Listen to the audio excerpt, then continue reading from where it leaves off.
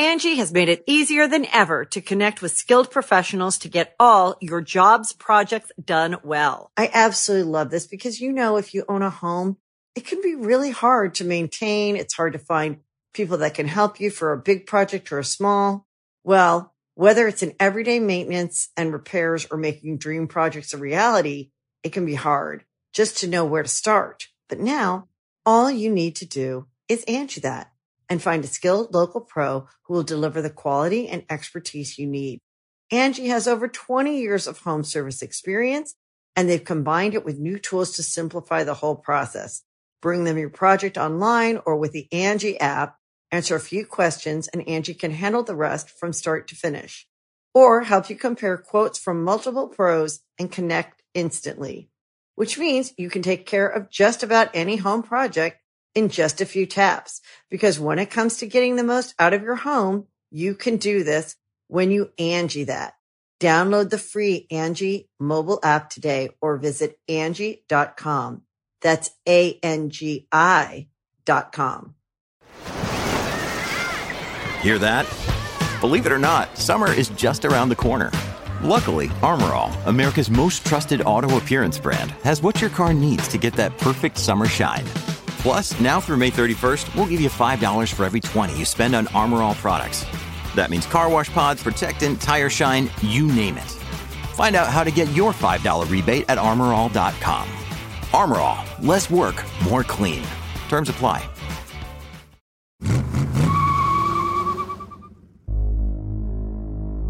In Formula One, it's not just typical to see crashes, it's expected. But Christian Fittipaldi's crash in the 1993 Italian Grand Prix at Monza wasn't at all what anyone expected. For Fittipaldi, a second-year driver better known for his famous last name than his driving abilities, the 53-lap race had gone well. Driving a Minardi M193, a decent car powered by a Ford HBD V8 engine, Fittipaldi and his teammate Pierluigi Martini were just about to land a 1-2 finish in 7th and 8th place, when Martini suddenly slowed his acceleration, and Fittipaldi clipped the right rear tire of his teammate's car at 195 miles per hour.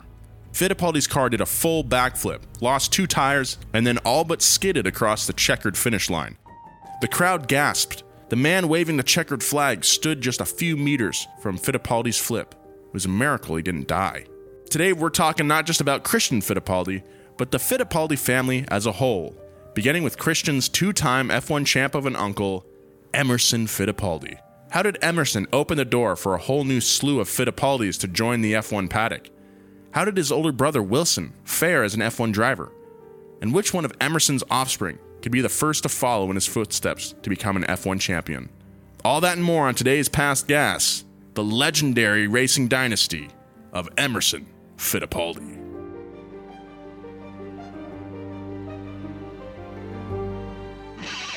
Past Gas Podcast. It's about cars, it's not about sports. I don't want to be insensitive because we were just talking about a pretty bad accident, but Pierluigi Martini sounds like a character in Ratatouille. It sounds like a fancy drink too, like a pear. Oh yeah, can I get a Pierluigi? Yeah, Pierluigi's like the kind of vermouth or the kind of gin. Can I get a Pierluigi Martini? You want the dirty? Filthy. Yeah, I want it to taste like the ocean. Gross. How are you guys doing? Great. Doing well, Joe. It's last day before holiday break, and I'm ready, man.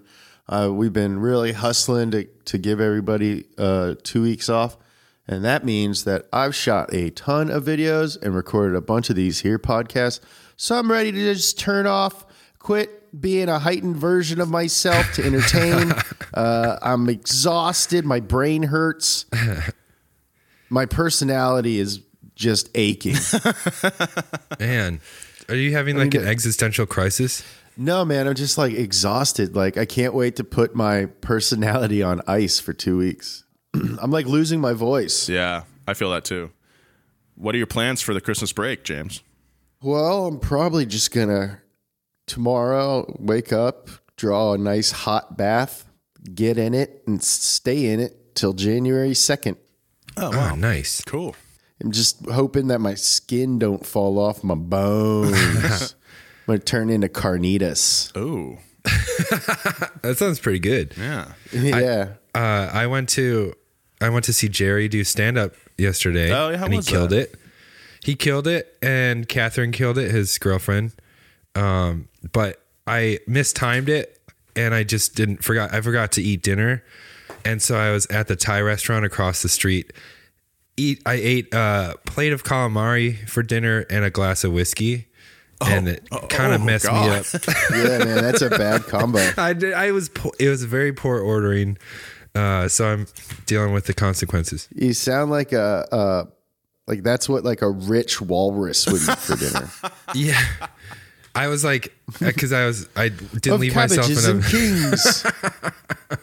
something my tusks won't get caught on. Yeah. Oh, I'll have the calamari and a nice glass of whiskey.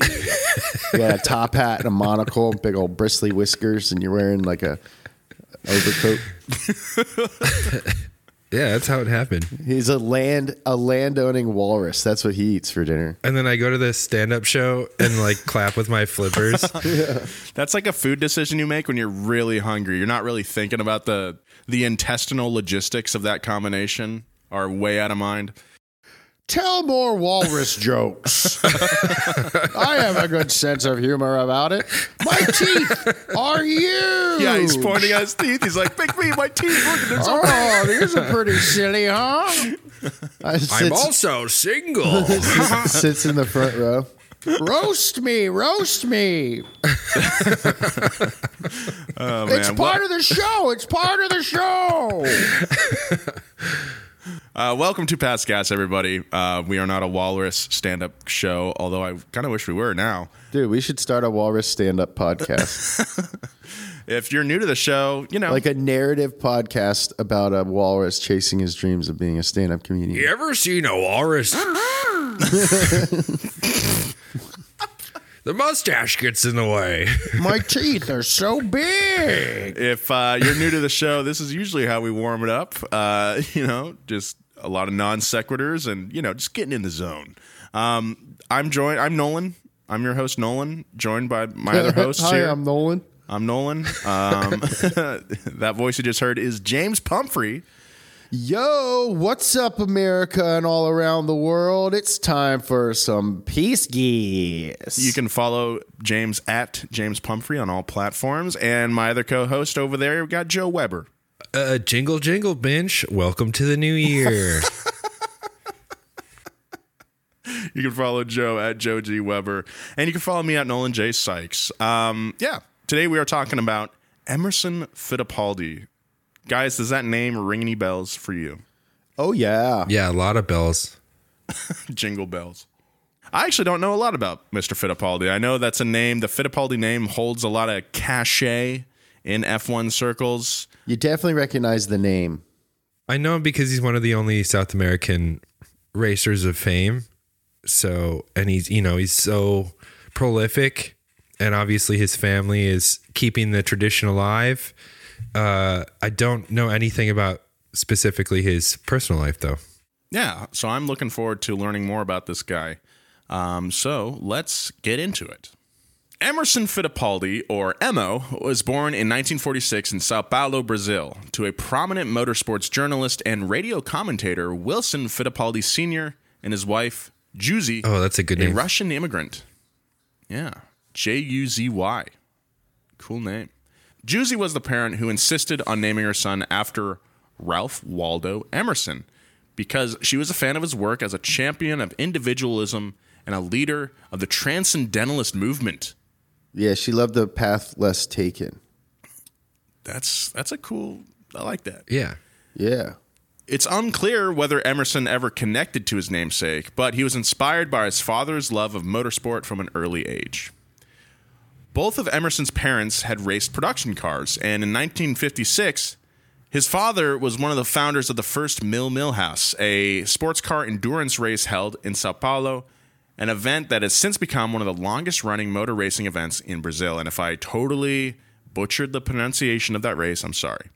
Originally based on the 1949 Italian Mille Miglia, Wilson Sr. had the connections to media and sponsors required to support the inaugural event. That's pretty awesome. I've always wanted to stage like a vintage rally race in wine country in Paso Robles. There's a lot of really twisty roads back there. And I think it'd be really sick. What would you drive? I'd just chill. No, dude, we got to get you a car. We'll get you in there. Get me I'd try to get a Sam Posey's Challenger that he raced in Trans Am. That's not wine country car. You got to have like a little drop top Ferrari. They're paved roads, Joe. They're paved roads, Joe. Get your head out of your ass. What are you talking about? It's a tarmac rally. I still think you need a little tiny boy. Yeah, you need like a little open top Ferrari or something. We definitely got to put some displacement limitations on this rally. 3 liters, 2.5 liters. This is my fantasy rally. Yeah, and my rules. And I'm making the rules. Every lap you do, you have to drink a glass of wine or what? Ooh. All right, that's not safe. Yeah. But fun, though. But let's get back to Emerson, guys. Although we are going to talk about his family plenty in this episode. By 14 years old, Emerson was racing motorcycles. And by 16, he had moved on to hydroplane boats. Whoa. Which sound way more high-tech than they are. Hydroplanes are lightweight boats that skim over the surface of the water. However, while racing one day, Emerson's older brother and racing compatriot, Wilson Jr., blew over while going 70 miles per hour and landed upside down in his boat. So that's when too much air gets caught under your boat and you flip over. The hydroplane pocket expands too much. Think of throwing a piece of paper across the ground. Mm-hmm. Nice analogy, James. Although Wilson was uninjured, the incident effectively convinced both Fittipaldi brothers to quit playing around on boats and stick to land, as nature intended. Hey, quit playing around on them boats over there. You're going to flip over. I want to try out hydroplanes at some point. Me too. They're little boats. They're these little baby boats, and they go fast. Is that the really tight like racing that they do? That it's kind of like swamp racing, and they do really sharp turns. What's that about? No. Jet boats? I forget what that's called. That's like rally, almost like a rally kind of thing because they have a co-driver. No, hydroplanes are usually just on oval courses on a lake or a river. Very cool. Usually powered by two-stroke little engines. They're sweet. They're kids super race them. sweet. There's like kid classes that go up to like 55. 55 is very old for a kid.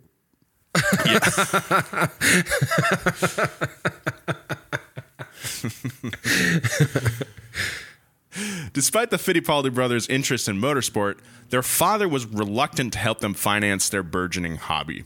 Fortunately for them, it didn't matter much. When Emerson was a teenager, he crafted a custom steering wheel for his mother, which then developed into a thriving custom car accessory business. Then he and Wilson Jr. began to build their own karts, and they were successful enough that Emerson became Brazilian kart champion at the age of 18. Let's jump ahead a bit to 1967, when 20-year-old Emerson won one of his first major sports car races, the 6 Hours of Interlagos, while driving a Volkswagen Karmann Ghia. That's a track that F1 races at. The following year, he won the 12 Hours of Porto Alegre. He and Wilson Jr. then quickly moved into Formula V's, a popular open-wheel, single-seater junior motor racing formula. They use Volkswagen engines. They're very slow, but it's very close racing. Though. Yeah.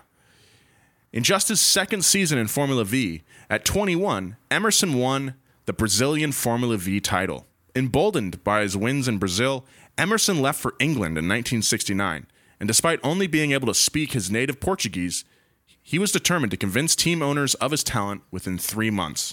When Emerson arrived, he began racing in Formula Ford, an entry-level class of single-seater, open-wheel formula racing. After victoriously landing on a few podiums, Emerson was quickly snatched up by the Jim Russell Driving School Formula 3 team. This dude absolutely cleaned up. He won 9 F3 races in the Jim Russell Lotus 59 and became the 1969 champion. In 1970, Emerson had nowhere to go but up, to Formula 2, where he signed with Lotus. He ended his first F2 season in a respectable 3rd place, after 6 points finishes and 4 on the podium. Nice. It's a good season. He was ready for the ultimate test, Formula One. Formula E. In 1970, Team Lotus was one of the top F1 teams thanks to their huge piles of sponsorship money and strong set of drivers, Jochen Rindt and John Miles. Due to the cash flow of Team Lotus founder Colin Chapman, who some people say is still alive, was able to use the third seat on the team as a testing ground for young drivers. That year, the third seat went to Alex Soler-Roig, and then to Emerson, beginning with the British Grand Prix in July. Once again, Emerson absolutely shredded the competition like so much carnitas and placed fourth at the German GP. However, things changed quickly for the young driver after Jochen Rindt was tragically killed at Monza. He also became the only driver to win the championship posthumously. Wow. John Miles was greatly impacted by his teammate's death and left Lotus shortly thereafter. And so Emerson was promoted to number one best Lotus boy on his on his fifth ever F1 race to take place in the Estados Unidos. And did he crush? You know it. In his first drive as lead driver, Emma won his first ever Formula One race. Wow. During his first full year with Lotus in Formula One, Emerson finished sixth in the Drivers' Championship. Then in 1972, Emerson was armed with one of the best Formula One designs of all time, the Lotus 72D. This black and gold baby resembled a wedge on wheels, inspired by the earlier Lotus 56 gas turbine car and its layout taken from the Lotus 63. This is a John Player car? Yeah, I think so. Yeah, it's black and gold. This is the best livery. This one or the Senna Marlboro one is pretty good. Yeah. Either way, as long as it's got cigarettes on there, I'm aboard. I'm partial to the Lotus with the camel paint job. Well, there used to be lots of cigarettes in racing. Lots of cigarettes. Now there's just vape companies using shell companies to sponsor. Can't wait to see what crypto companies sponsor the Crypto.com. F1 teams. They sponsor the whole series. I know. It's lame. I can't wait for the Lazy Apes sponsorship to come in.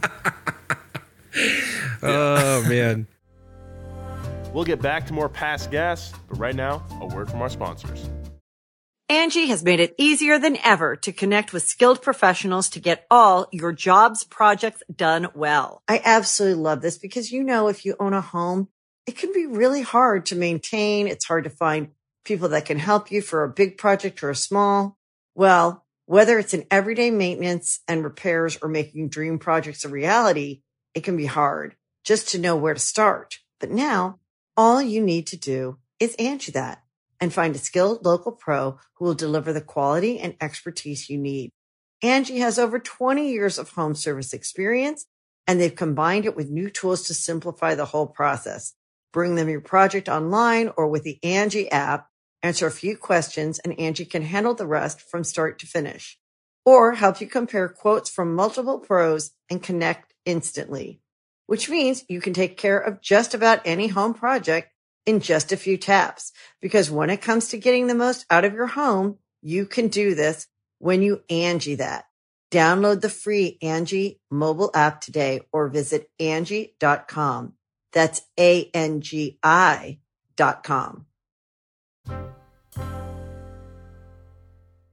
The shape made for better air penetration at higher speeds. And in back-to-back tests with the Lotus 49, the 72 was 12 miles per hour faster, even though the cars had the same Cosworth engine. Oh, yeah. The 49 didn't have any aero on it. Yeah. Better aero, faster. Better aero makes you faster.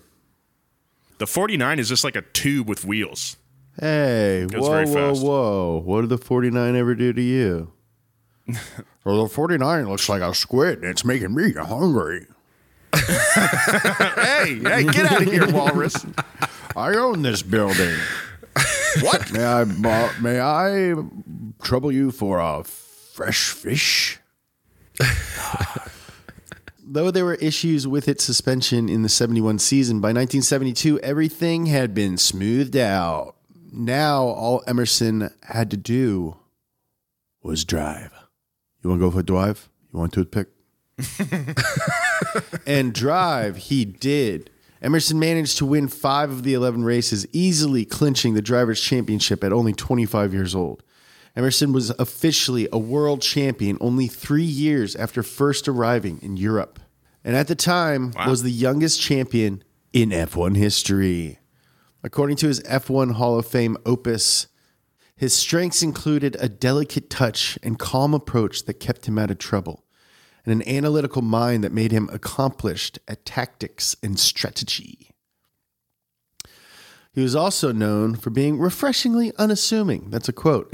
And the media and public enjoyed his good humor during interviews. This guy sounds great. Yeah, you can't really pick him out of a crowd, and he's nice to talk to. Emmo expected that 1973 would be just as great as 1972, but unfortunately his new teammate, Ronnie Peterson, was just plain faster. Peterson had 9 pole positions to 1 for Emmo, and managed to win 4 races to the Brazilians' 3. However, Emerson's consistency won out, and his results landed him in second place, just behind Jackie Stewart. Wow. For the 1974 season, Emerson decided to switch things up and signed a super lucrative deal with McLaren. Driving the highly efficient and iconic McLaren M23, Emerson was once again a force to be reckoned with.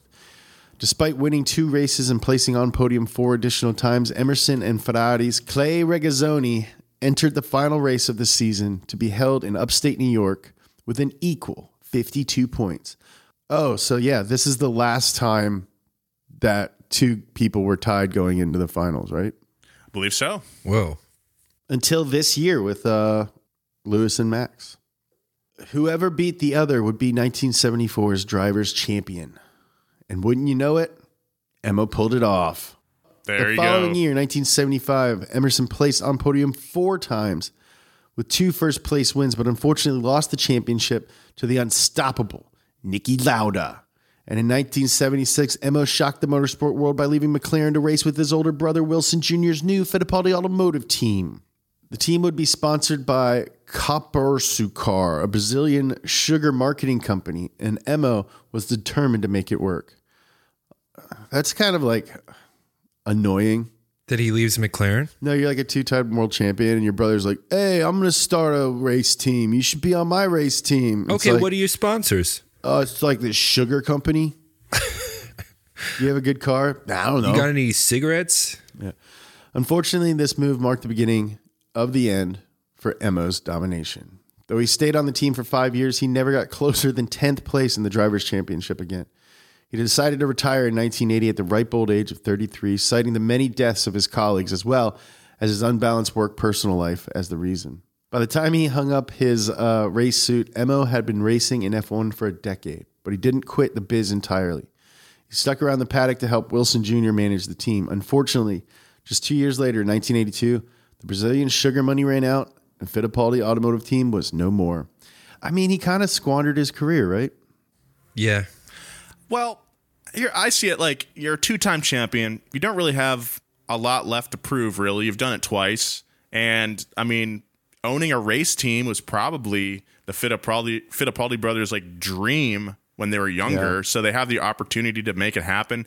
And, I mean, how does a Brazilian sugar company run out of money? Isn't that like one of their main exports? Mm-hmm. That must have been some mismanagement maybe over there. They didn't say that the company went bankrupt. They were just like, you know what, we're not going to do this anymore. Gotcha.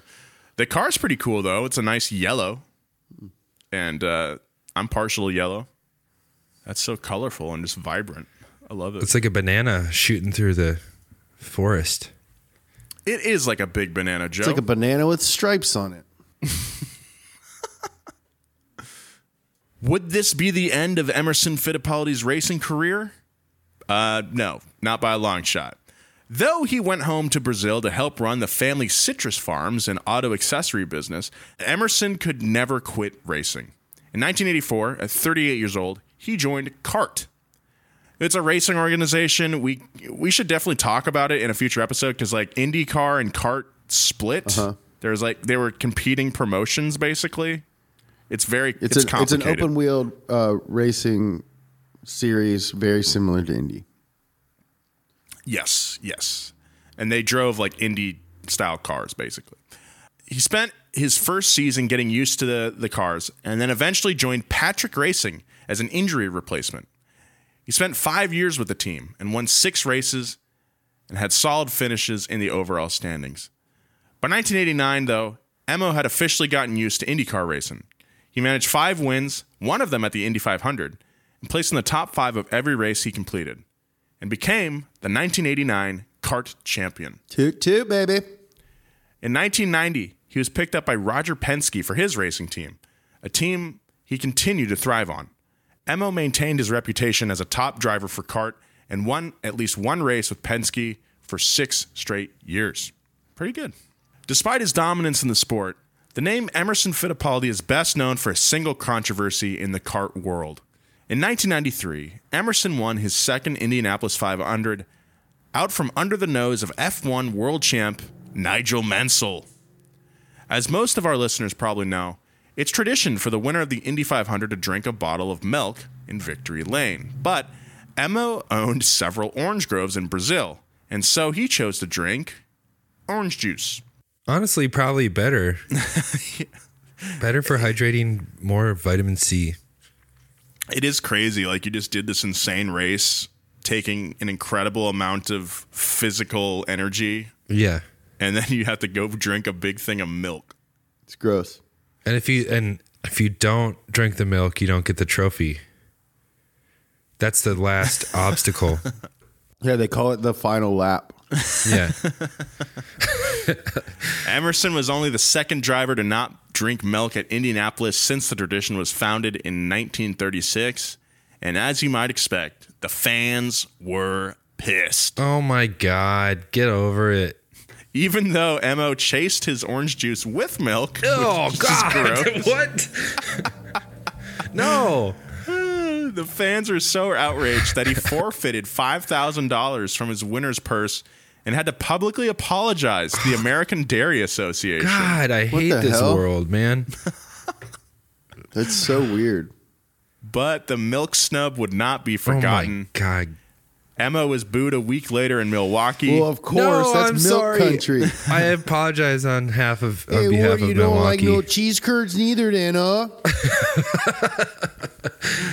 Go back to Mexico.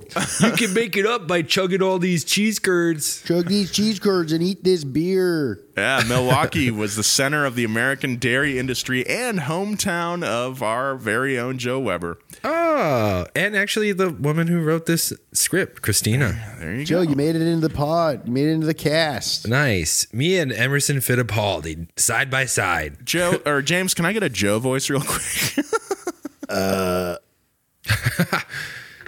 I'm from Milwaukee. We like cheese curds. Anyway, many fans held it against Emerson for years. Emo has had to publicly apologize and explain himself many, many more times, including when he returned to Indianapolis to drive for Chevrolet in the 2008 Indy 500. Despite it being 15 years after the incident, he was still booed and heckled by the fans during the parade laps. They're just having fun at this point. Yeah, it's a good bit at this point. Emerson stayed in kart until 1996, when a broken neck at the Michigan International Speedway forced him to retire. Michigan, tough track. He finished his career with 22 kart wins, but couldn't stay away from the track for long. In 2003, he returned as a team owner for the Fittipaldi Dingman racing team. Do you think Dingman was like, I want my name first? Dingman, Fittipaldi. Fittipaldi Dingman just sounds better. Yeah, I agree, I guess. Try as he might, though, Emerson really couldn't stay away from the driver's seat. Just 2 years later, in 2005, Emerson made a surprise return to competitive racing in the Grand Prix Masters event held in Kyalami in South Africa and finished second behind fellow F1 driver Nigel Mansell.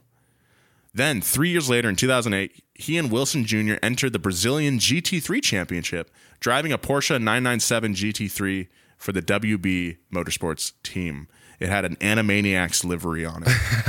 Is that No, that's not real. No, that'd be sick, though. He also raced these semi-trucks. What? Did he? Yeah. That's cool. Since then, Emerson became chairman of motorsport.com in 2011, and in 2003, he started writing a monthly blog on McLaren's website. He also loves to throw his opinion into the mix and has recently gone on the record of his approval of F1's new sprint qualifying races. Probably one of the only people to do that. I kid. But this isn't an episode just about Emerson Fittipaldi. It's about his family's legacy. And with 7 kids, let's just say there's a lot of family to cover. Beginning with Emerson's brother, a man we've already lightly talked about, Mr. Wilson Fittipaldi Jr. Wilson Fittipaldi Jr. was born on Christmas in 1943, which means he might be a werewolf. It also means... What? Wait. Yeah, if you're born on Christmas, you might be a werewolf. According to what logic? Well, lore. Lore? Yeah, lore. Yeah, lore. Ancient lore. It also makes him Emerson's big brother. Wilson Jr. was often referred to as Wilson Ho, which means Little Wilson, and became a motorsport enthusiast as a child alongside his brother. Now, we've already told you a little bit about Wilson, how he flipped a boat in his teens, built a successful series of karts with Emo, and how he even ended up with his own, albeit unremarkable, F1 team. But there's more to Wilson than his relationship with Emerson. Kind of. They're both werewolves. He chugs pineapple juice. Remember when Emerson struck out on his own and flew to Europe in 1969, only to win the F3 championship that same year? Well, it was his big brother that set the example. In 1966, Wilson flew to Europe to race for Formula 3. Unfortunately, it went a little differently for him. Due to conflicts with the team he drove for in Brazil, his opportunity to race fell through, so he flew home.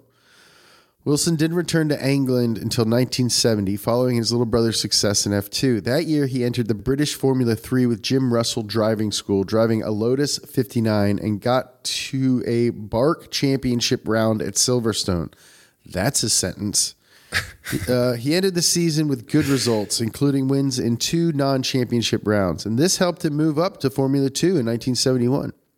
Good for him. That year, he got the opportunity to race alongside his brother for Team Bardal Fittipaldi in a Lotus and March chassis. He even got on the podium in Hockenheim and even placed 4th at Rouen and Mantorp Park.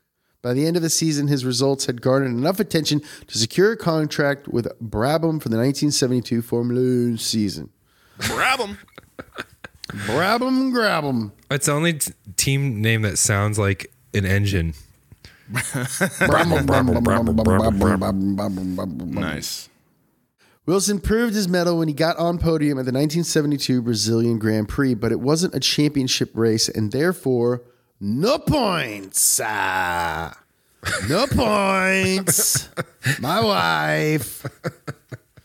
The following year, he scored his only Formula 1 points with a 6th place in Argentina and 5th in Germany. Before the Fittipaldis, only 3 pairs of brothers had raced in F1. Jimmy and Jackie Stewart, Pedro and Ricardo Rodriguez, and Ernesto and Vittorio Brambilla. However, none of the siblings had ever competed in the same race. The Fittipaldis not only competed in some of the same races, but were the first to score points in the same race. Yup, Emma placed behind his big brother in Germany, but he frickin' won in Argentina. In 1974, Wilson took a break from driving to set up Capusukar Fittipaldi. The team joined Paddock in 1975 with Wilson as the sole driver and unfortunately only managed 6 finishes, the highest of which was 10th place. Then in 1976, Wilson stepped down from driving in Formula 1 to manage his team when Emerson joined from McLaren. Although his career total was 3 points scored in 1972 and 1973 with Brabham, even though it seems meager, this makes Wilson the most successful sibling of a Formula 1 champion until the arrival of Ralf Schumacher in 1997. Whoa. Wow. Look, just to have even one Formula 1 point is, that means they had a pretty cool time. Yeah, I still have to earn my first point in Formula 1. How many points did I have this year? 4 million, I think. Yeah, I'm pretty much the best. It was you and Max and Lewis vying for that championship. I don't know how Max won if you had 4 million points, though. Yeah. FIA, baby. Did you see the FIA is blaming the fans for all the confusion? It's not good. It's not good, man. Toto Wolff. Toto was having a great time in Abu Dhabi, though, after the race. That's for sure. That's for sure. Saw him partying. He crowd surfed. Face thought down. I saw him thought partying. alcohol was illegal in that country. What were they drinking?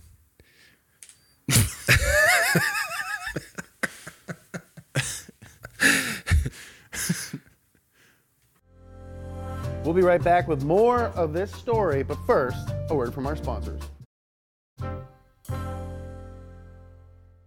But like Emmo, a retirement from F1 didn't mean he was totally done driving. In the 80s and early 90s, Wilson won several rounds in the Brazilian Stock Car Championship. In 1994 and 1995, he won in the classic Milhouse race, the race his father founded, and got to drive for Porsche with his son, Christian, in the former race. Cool. In 1998, he returned to competitive driving in the Brazilian Stock Car Championship. In 2000, he was a guest driver for Mercedes at the Nürburgring round of the FIA European Truck Racing Cup, and he finished in 8th and 11th. Then he took an 8-year break, but came back in 2008 to race alongside Emmo in the Brazilian GT3 Championship, where the two drove a Porsche 997 GT3 for the WB Motorsports team. Again, with that incredible Animaniacs paint job. I would kill to drive a semi-truck around the Nürburgring. Yeah, That'd be so fun. I just looked it up. It's a 6 semi-truck. Do it look like a banana? No, it's like red, white, and blue. Though Wilson's record isn't very well known, his Formula One legacy doesn't end there. Let's talk about his son, Christian. Oh. Now we talked about lore earlier, how it concerns the werewolves, but this is some deep Fittipaldi lore right here. Christian Fittipaldi, Wilson's son and Emerson's nephew, made his debut in Formula One in 1992, taking his first point at the 1992 Japanese Grand Prix. This event made Wilson and Christian Fittipaldi the first parent and child to score points in Formula One. Others have followed in their footsteps, like a ton of others. But that's pretty cool. But let's jump back a bit. Christian made his debut on Earth in 1971 and named after Christian Heinz, a lesser-known Brazilian driver who died during the 1963 Le Mans. He also invented ketchup. His early racing days aren't really unique, but it's safe to assume that he was inspired by his father and uncle to pursue karting and later race cars. By the time he was 17, Christian placed second in the 1988 Brazilian Formula 4 Championship. The following year, he finished third in the South America Formula 3. Then in 1990, he won the Formula 3 Sudamericana title and placed fourth in the British Formula 3 Championship. Pretty good year. At the age of 20, Christian competed in Formula 3000 in Europe, where he won twice and placed on the podium an additional 7 times. He won the championship. Is Formula 3000, is that like 3-liter engines or something? It's like another open wheel series. Yeah, 3-liter. It's spaceships. Yeah. It takes place in the year 3000. Oh, You got to take a time machine to go. Deltron's there. Yeah. I hope there's not space traffic. Nice callback to a video you made 3 years ago. Hell yeah. That was ambitious. That was so ambitious of us to make that. And I feel I still watch it from time to time and be like, what were we thinking? This is insane. Yeah, we made a, if you're totally out of the loop, for episode, was it 50 or 100? Episode 50.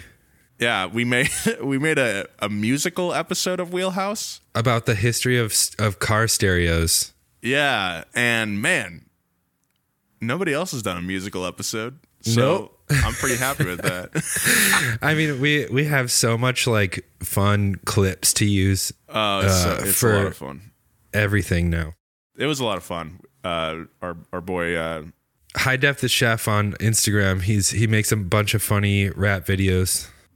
yeah, Henry High Def the Chef. He like makes comedy rap. He helped us out. He's also coming back to Donut, baby. Yeah. Hell yeah. So that was just a lot of fun. Anyway, back to the story. In 1992, at 21 years old, Christian made the leap to Formula One as a driver for Minardi. The team wasn't the best on the grid, and Christian only scored a single point during his first season. 1993 went a little bit better. He scored 5 points, but the team fired him with only 2 races left in the season. It's not entirely clear why he was fired, but we can make what a 5th grade math teacher would call an educated guess. It was the crash at Monza.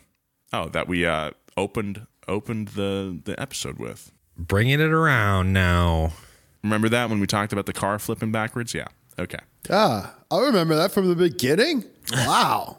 This story's like a calamari ring. It just comes back. Hey, Did somebody say calamari? No. Get him out of the studio.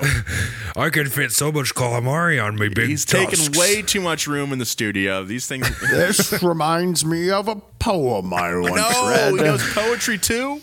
Do you guys care if my friend Justin Long comes over? Kevin Smith. A wish for a fish. A dish of fish would be delish.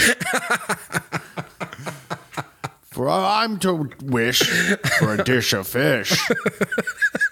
Is he taking lessons? This is like the worst Dr. Seuss book. Give me all the fish, you. That's aggressive.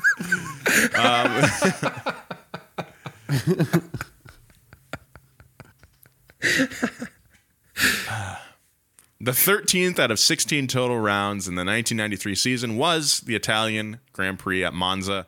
And after performing an accidental yet still amazing backflip in his Minardi M193, the race ended with Christian in his two-tired car in 8th place and his teammate Pierluigi Martini just ahead of him in 7th. Pierluigi Martini.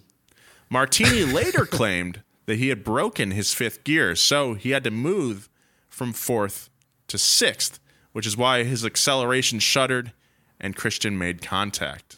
This didn't or doesn't stop Christian from absolutely ripping his teammate apart. In an interview with motorsports.com published 22 years after the incident, Christian calls his former teammate a fool, idiot, dirty, and an imbecile. He goes to his uncle's blog. Of course it's going to be, like on this guy. Let it go. Well, Let it also, go, dude. he gets fired after this incident. I mean, Yeah. it's a long time ago. He should probably move on. Yeah. 20 years. Yeah. Anyway, if that wasn't aggro enough, he also said, quote, I have nothing against him. But for me, him and a trash can on the street is the same thing. wah, wah, wah, wah.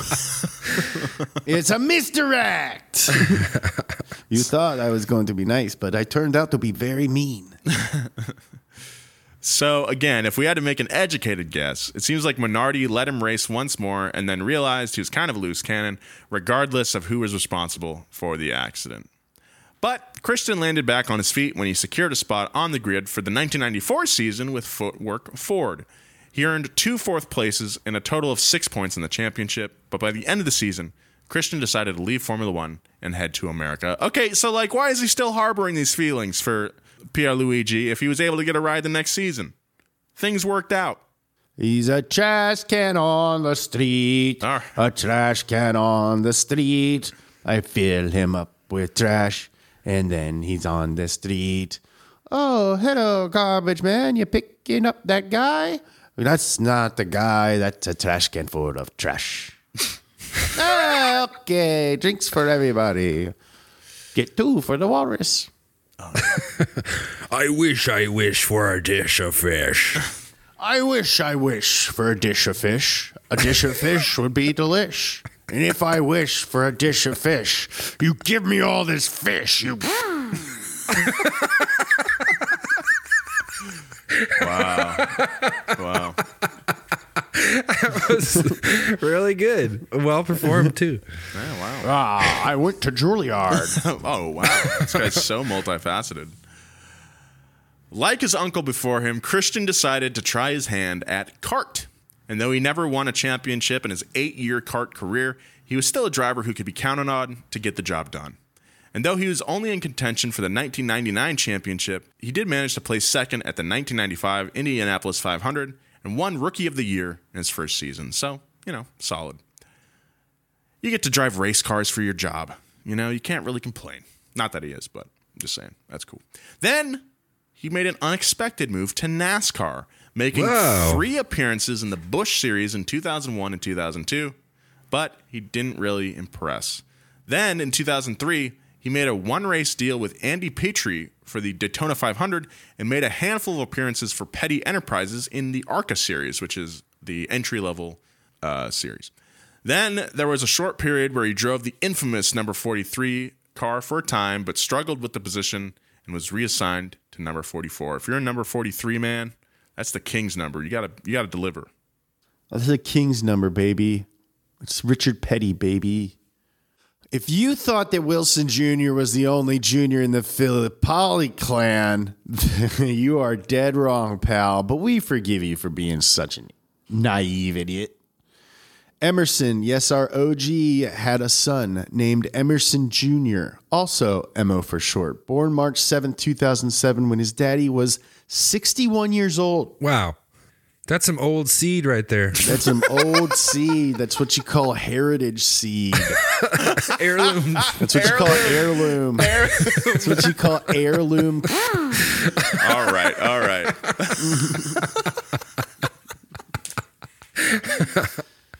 Good God. Mo Jr. is now 14 years old, so you know what that means. It's racing time. After 2 years in junior karts, Mo moved up to join the Sauber Junior team in the F4 Danish Championship and received third place with a total of 231. Oh, nice. But he's not the only direct descendant of Mo, number one. He's not the only direct descendant of Mo, number one, which is a weird way of saying he's not an only child. As we mentioned at the top of the episode, Emerson Fittipaldi Sr. has 7 kids, including a daughter named Juliana. Although the women in his family don't seem to be interested in racing, that's a whole nother conversation, honestly. Juliana's kids sure are. Enter Pietro and Enzo Fittipaldi. Enzo Fittipaldi is a sick name. Yeah, that just rolls off the tongue. Yeah. If you're an F1 superfan, you might recognize Pietro Fittipaldi as the Haas test and reserve driver. He's also the first grandson of an F1 driver to become an F1 driver himself, which is pretty cool. At the time of this recording, Pietro is 25 years old, but he became Haas's official test driver in 2018 at 22 years old. He's best known for replacing Haas driver Romain Grosjean in the Sakir Grand Prix after the driver's horrible accident at Bahrain.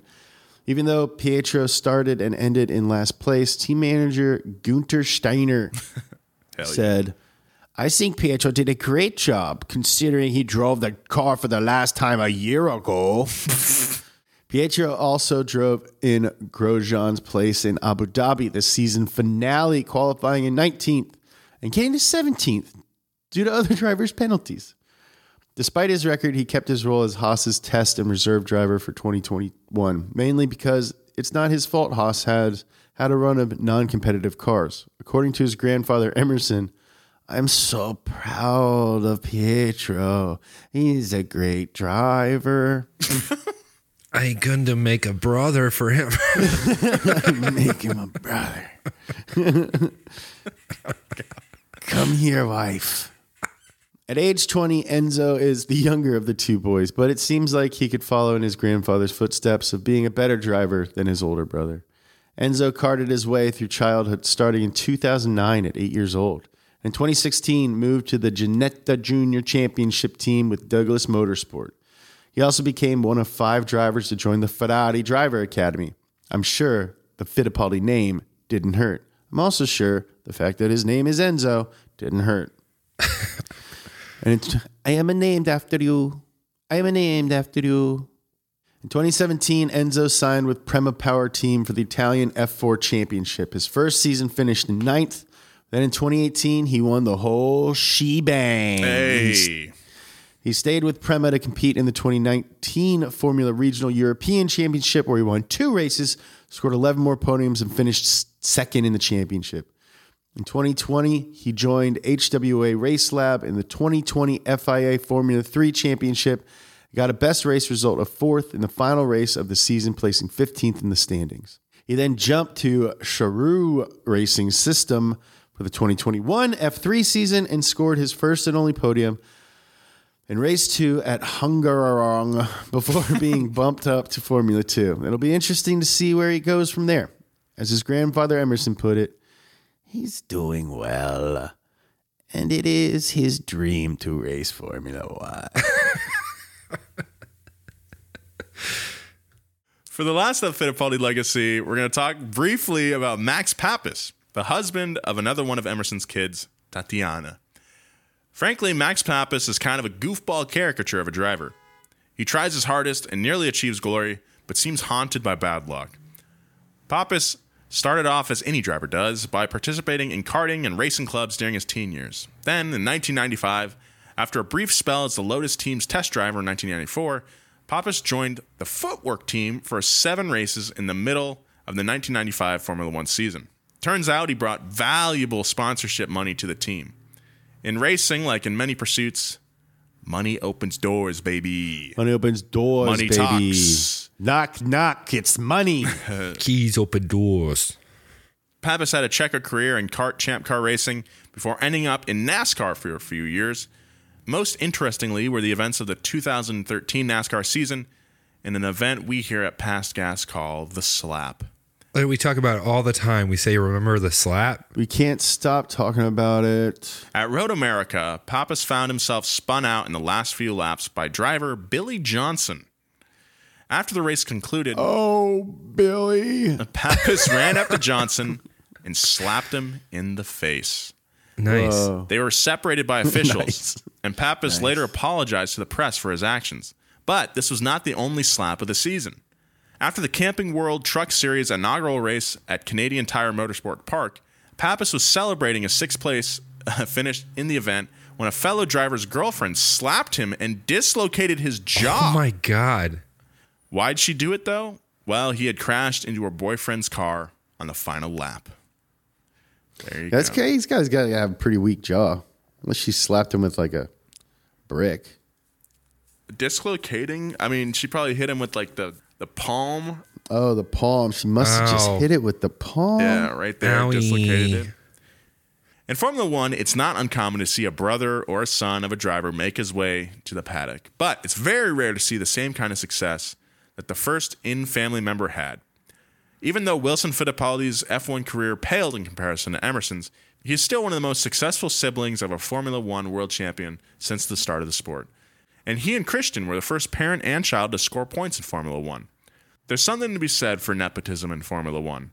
Quite a lot of somethings, actually.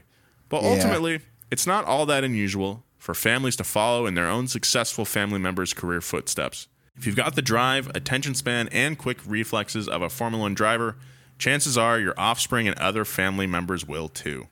But until another Fittipaldi crushes it like the OG Emerson did, these teams are arguably paying for the Fittipaldi name more than the individual's driving abilities.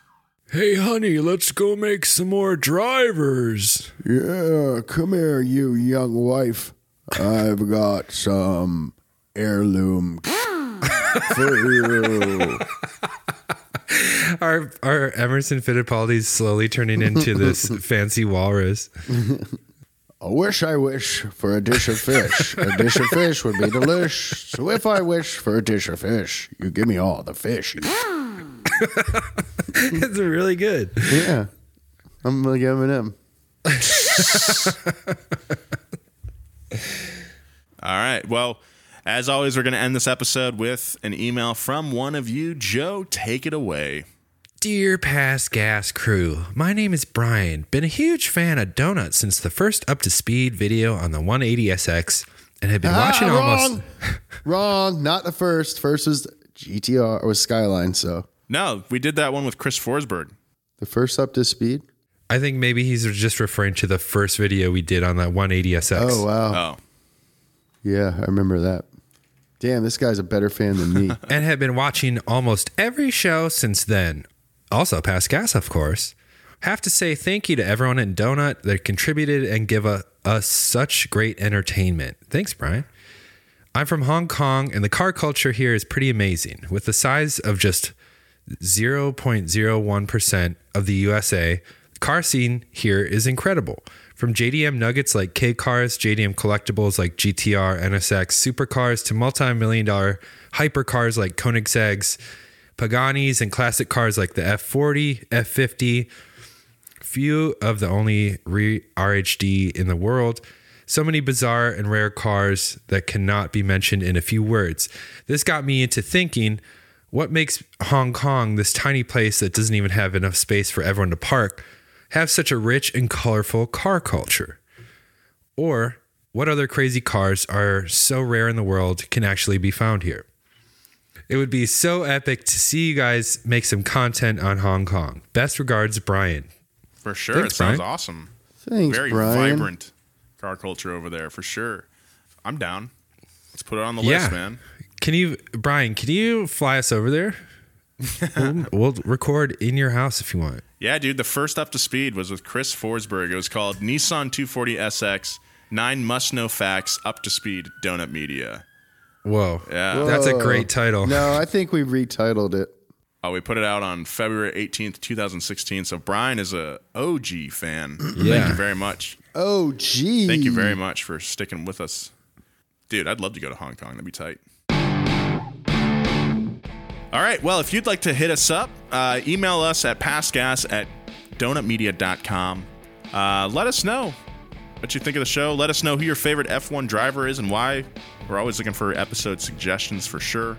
Follow the boys at Joe G. Weber. Follow James at James Pumphrey. Follow me at Nolan J. Sykes if you'd like.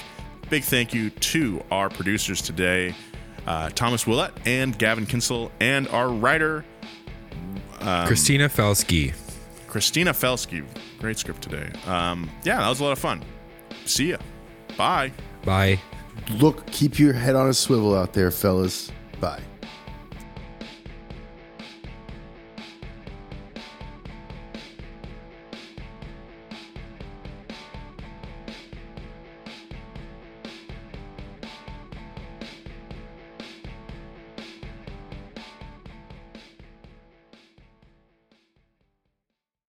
Angie has made it easier than ever to connect with skilled professionals to get all your jobs projects done well. I absolutely love this because, if you own a home, it can be really hard to maintain. It's hard to find people that can help you for a big project or a small.